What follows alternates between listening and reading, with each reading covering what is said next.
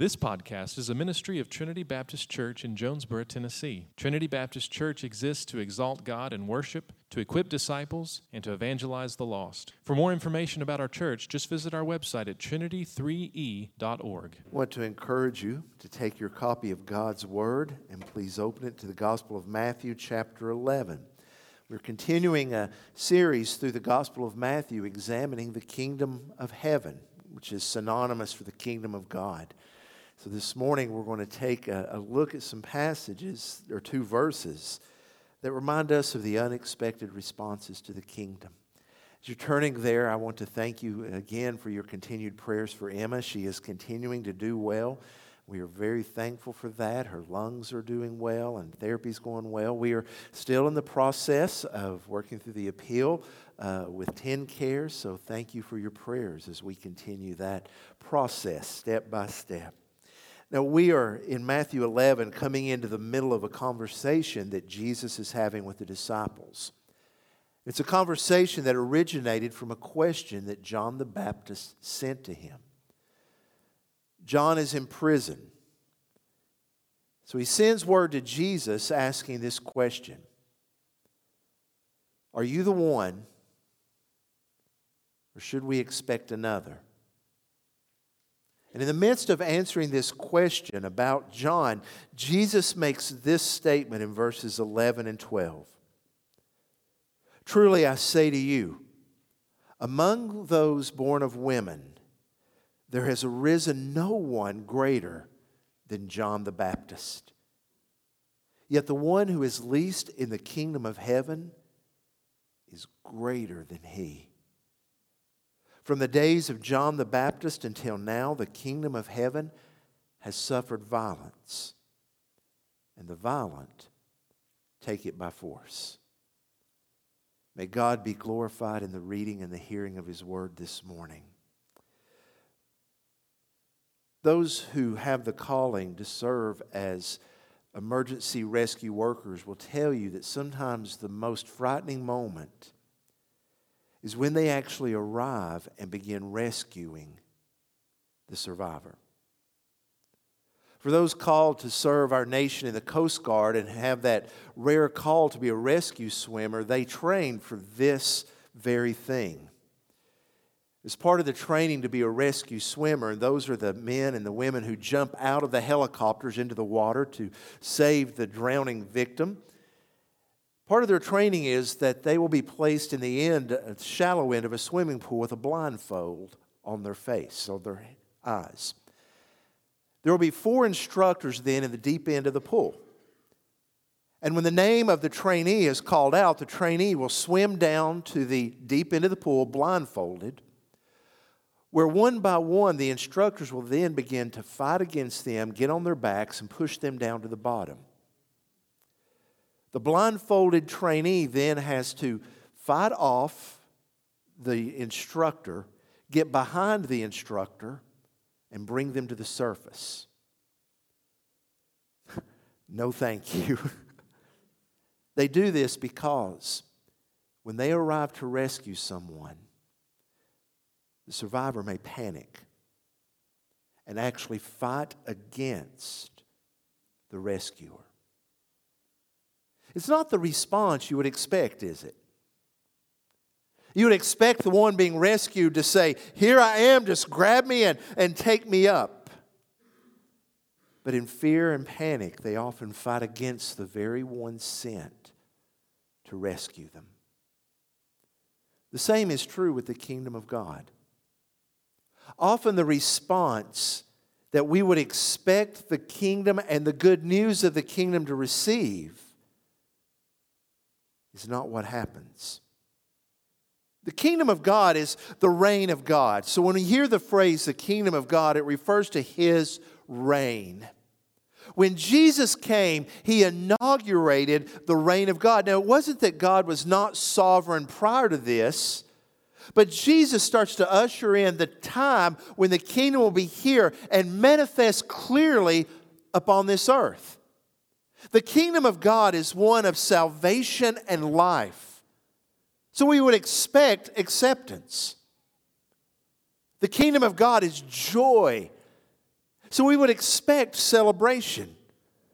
The kingdom of God is love, so we would expect open hearts. The kingdom of God is peace, so we would expect open arms. The kingdom of God is truth, so we would expect open minds.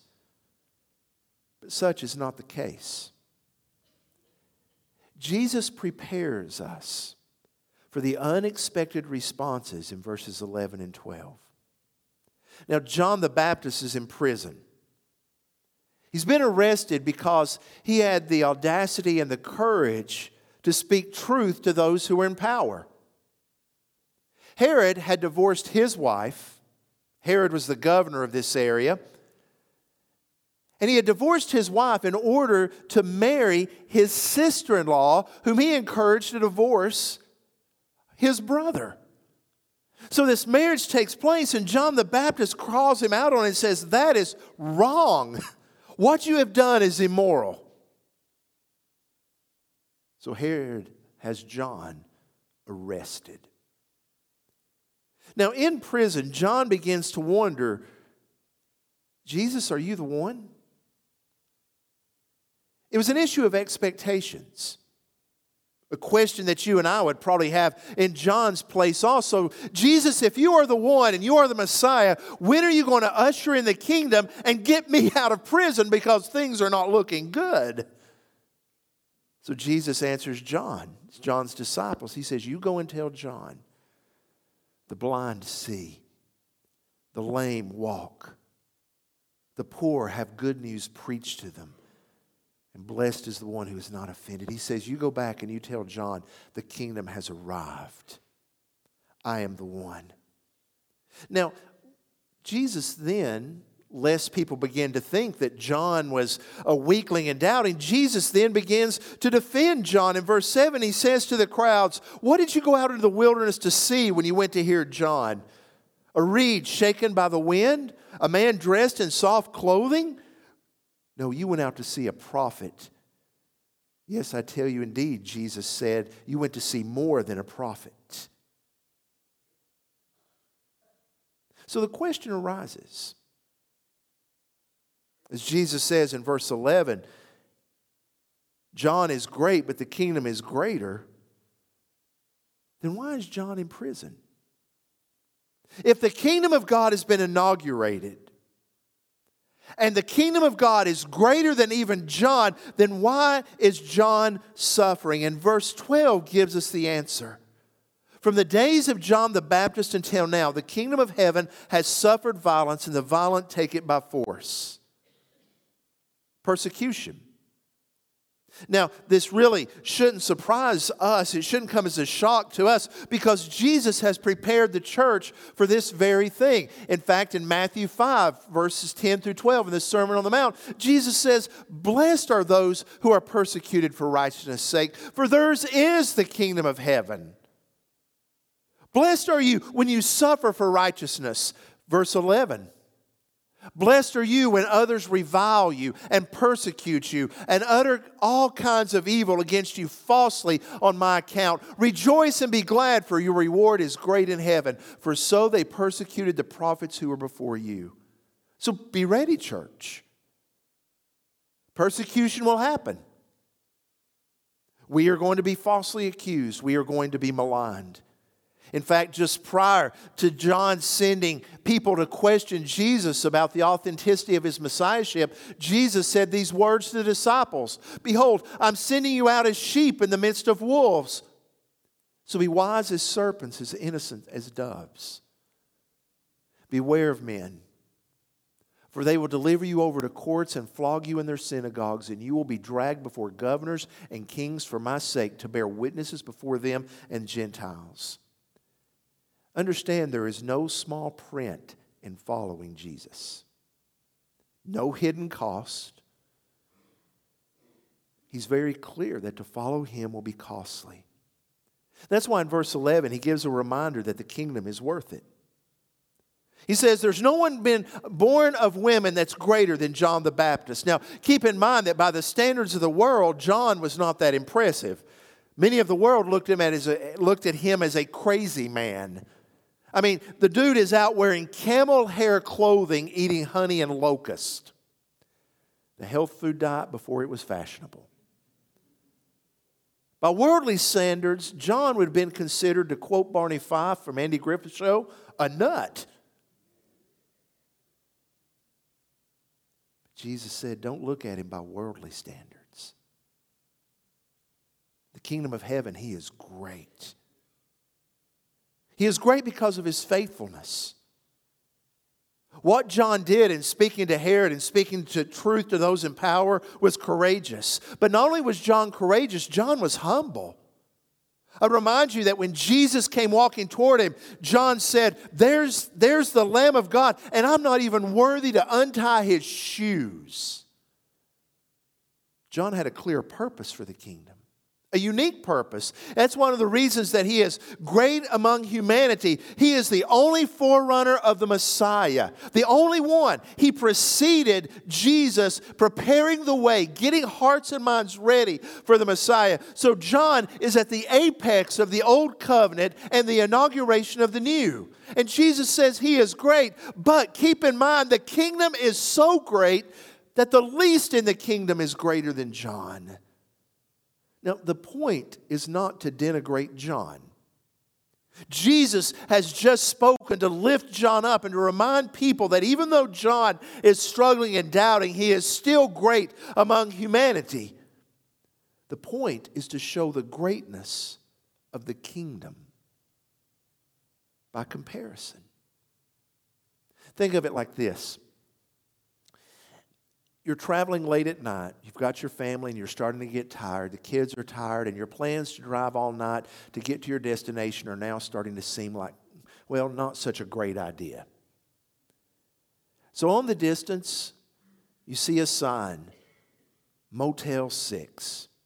Goodness, you're so tired you'd have settled for Motel 5.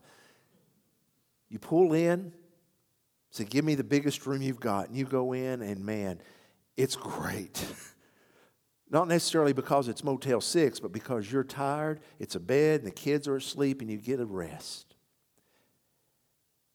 Now, that room at Motel 6, as nice as it was for you, how would it compare to the smallest room at the Ritz-Carlton in New York City?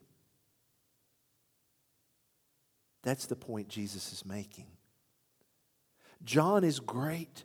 But the kingdom of God is so great that even the least in the kingdom is greater than John.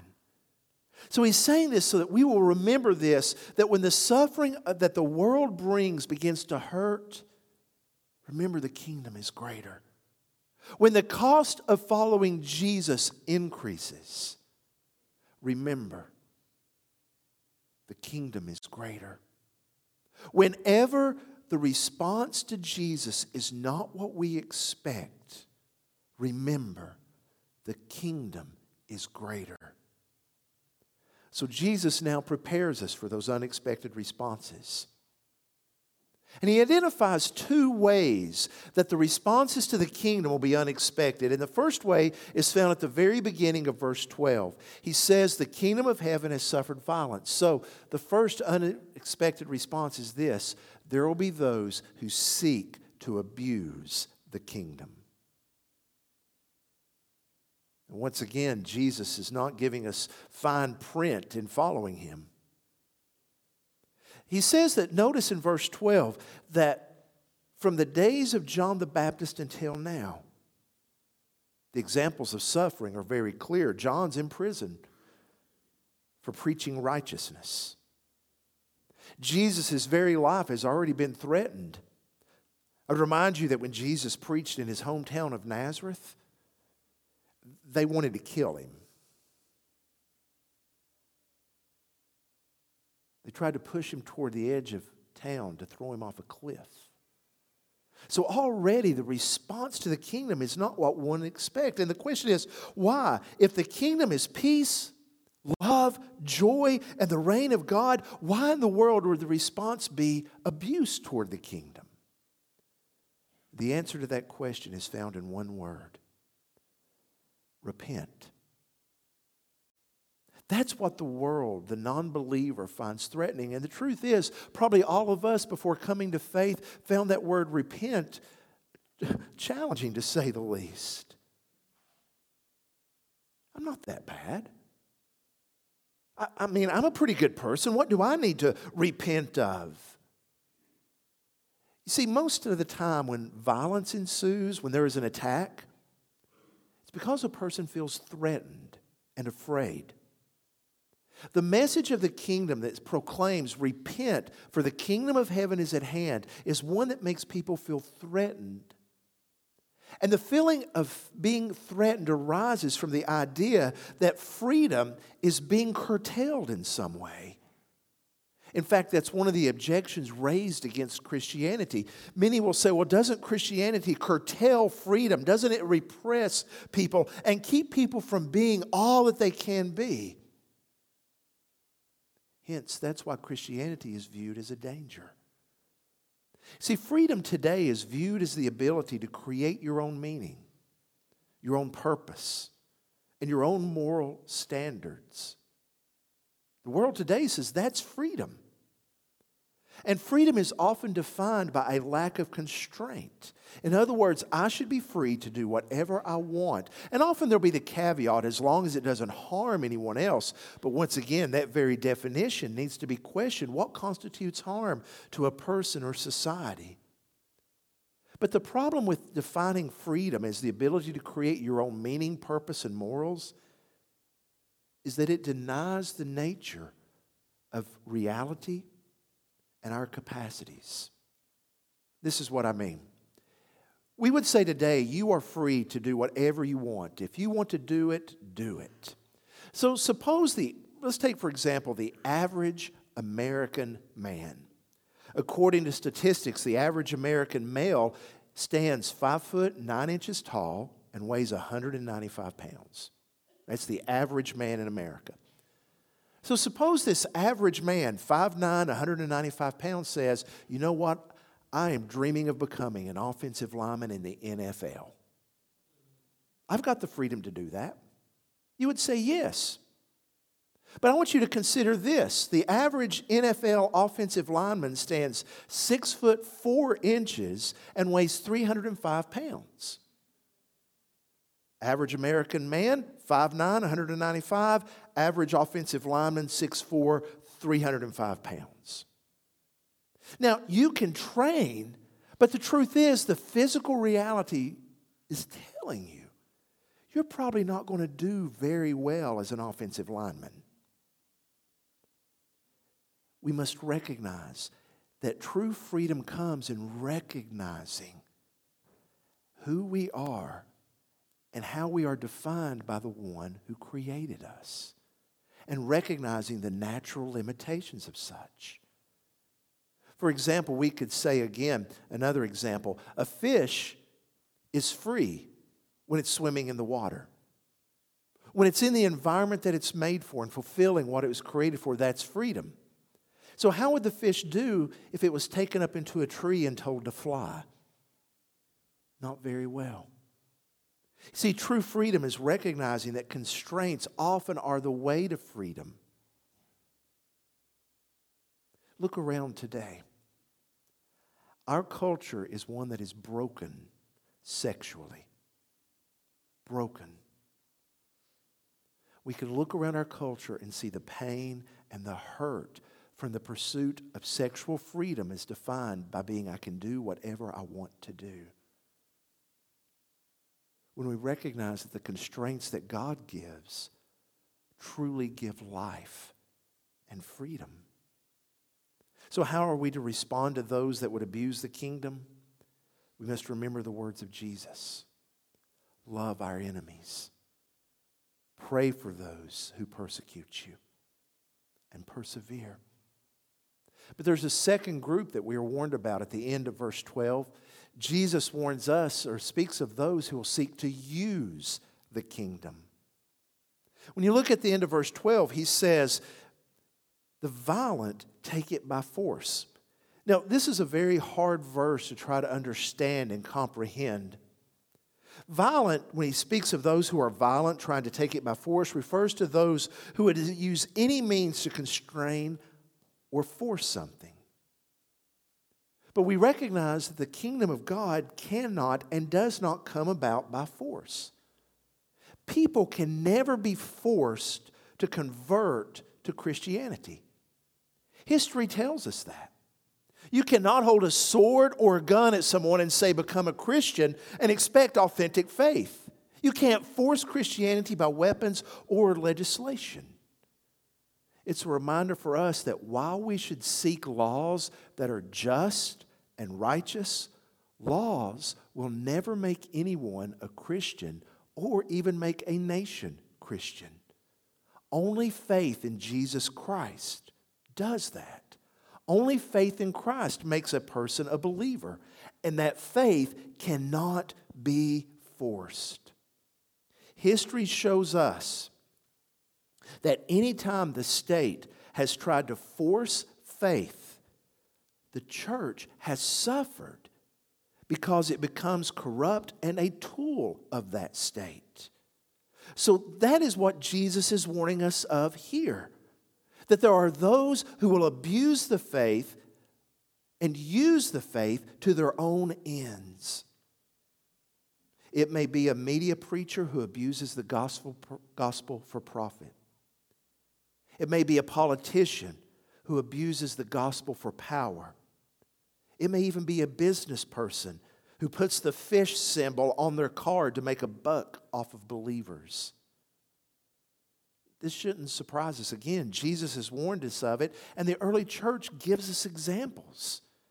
In the book of Acts, there was a man known as Simon the magician who saw the power that Peter and the other apostles had. And did you know he made an offer to Peter? Sell me this. Show me how to do this. He was wanting the power of the gospel in order to use it for his own gain. Let's move over a few chapters to Acts chapter 19.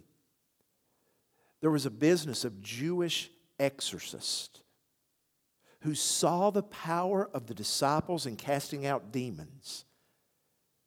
They come and they try the name of Jesus because it may fit their business model. And by the way, it did not work out well, because the demon turned on them and said these words, Jesus I know and Paul I know, but who are you? And then beat the living daylights out of them. They were trying to abuse the kingdom by using it for their own ends. So we must be aware that there are those that will try to abuse the kingdom because they are threatened by it. And those that will use the kingdom try to take it by violence for their own ends. So how should we respond to this? First, we must be discerning. You see, we must be discerning because there are genuine preachers, genuine politicians, genuine business people that love the Lord. And as the old saying goes, we don't want to throw the baby out with the bathwater, but we must be discerning. You and I are inundated with so much information today. And we live in a world where anyone that has access to the internet can put that information out there. That's why the call for discernment is so crucial. Be thoughtful. Think about character. And be careful that we don't become cynical. Be discerning, but be discerning with intercession. And then we must remember the purpose of the church. Anytime that the state has tried to use the church for its own ends, the church has begun to view its mission as accomplished. The state was not put here to accomplish the purpose of the church. The purpose of the church is to make disciples. That's our purpose. And so we must renew our call to make disciples. That's what we are to be about. Yes, make a stand for laws that are just and righteous. But remember that our calling is to bear witness to Jesus as the Messiah and to make disciples. My father is obviously had a great impact on my life, and I recognize more and more as I grow his successes and his shortcomings, just as one day my children, well, I say one day, even now as my children recognize my successes and shortcomings. During my dad's funeral, one of the things that blessed me the most were the number of people that came through and said, you know, Mark, one of the things I respected about your father is that he could talk with anyone and talk with anyone about the gospel. He could talk with men who had PhDs, and he could go out in the community around Clearwater Baptist and talk with the farmer working in the field. One such man told the story of a time he had gone with Dad on a Saturday morning out soul winning. They went to one of the men in the community that was known to be very antagonistic toward the church. As Dad began talking with him about the gospel, this man tried to turn the discussion to all the failures of the church. This church has done that. It's not done that. They're a bunch of hypocrites. The gentleman said that my dad interrupted him and said, Jim, I wouldn't give you a dime to go to that church, but I'd crawl on my hands and knees through the mud to get you to Jesus. That's the drive we need to have. Because there's going to be unexpected responses. Jesus warned us.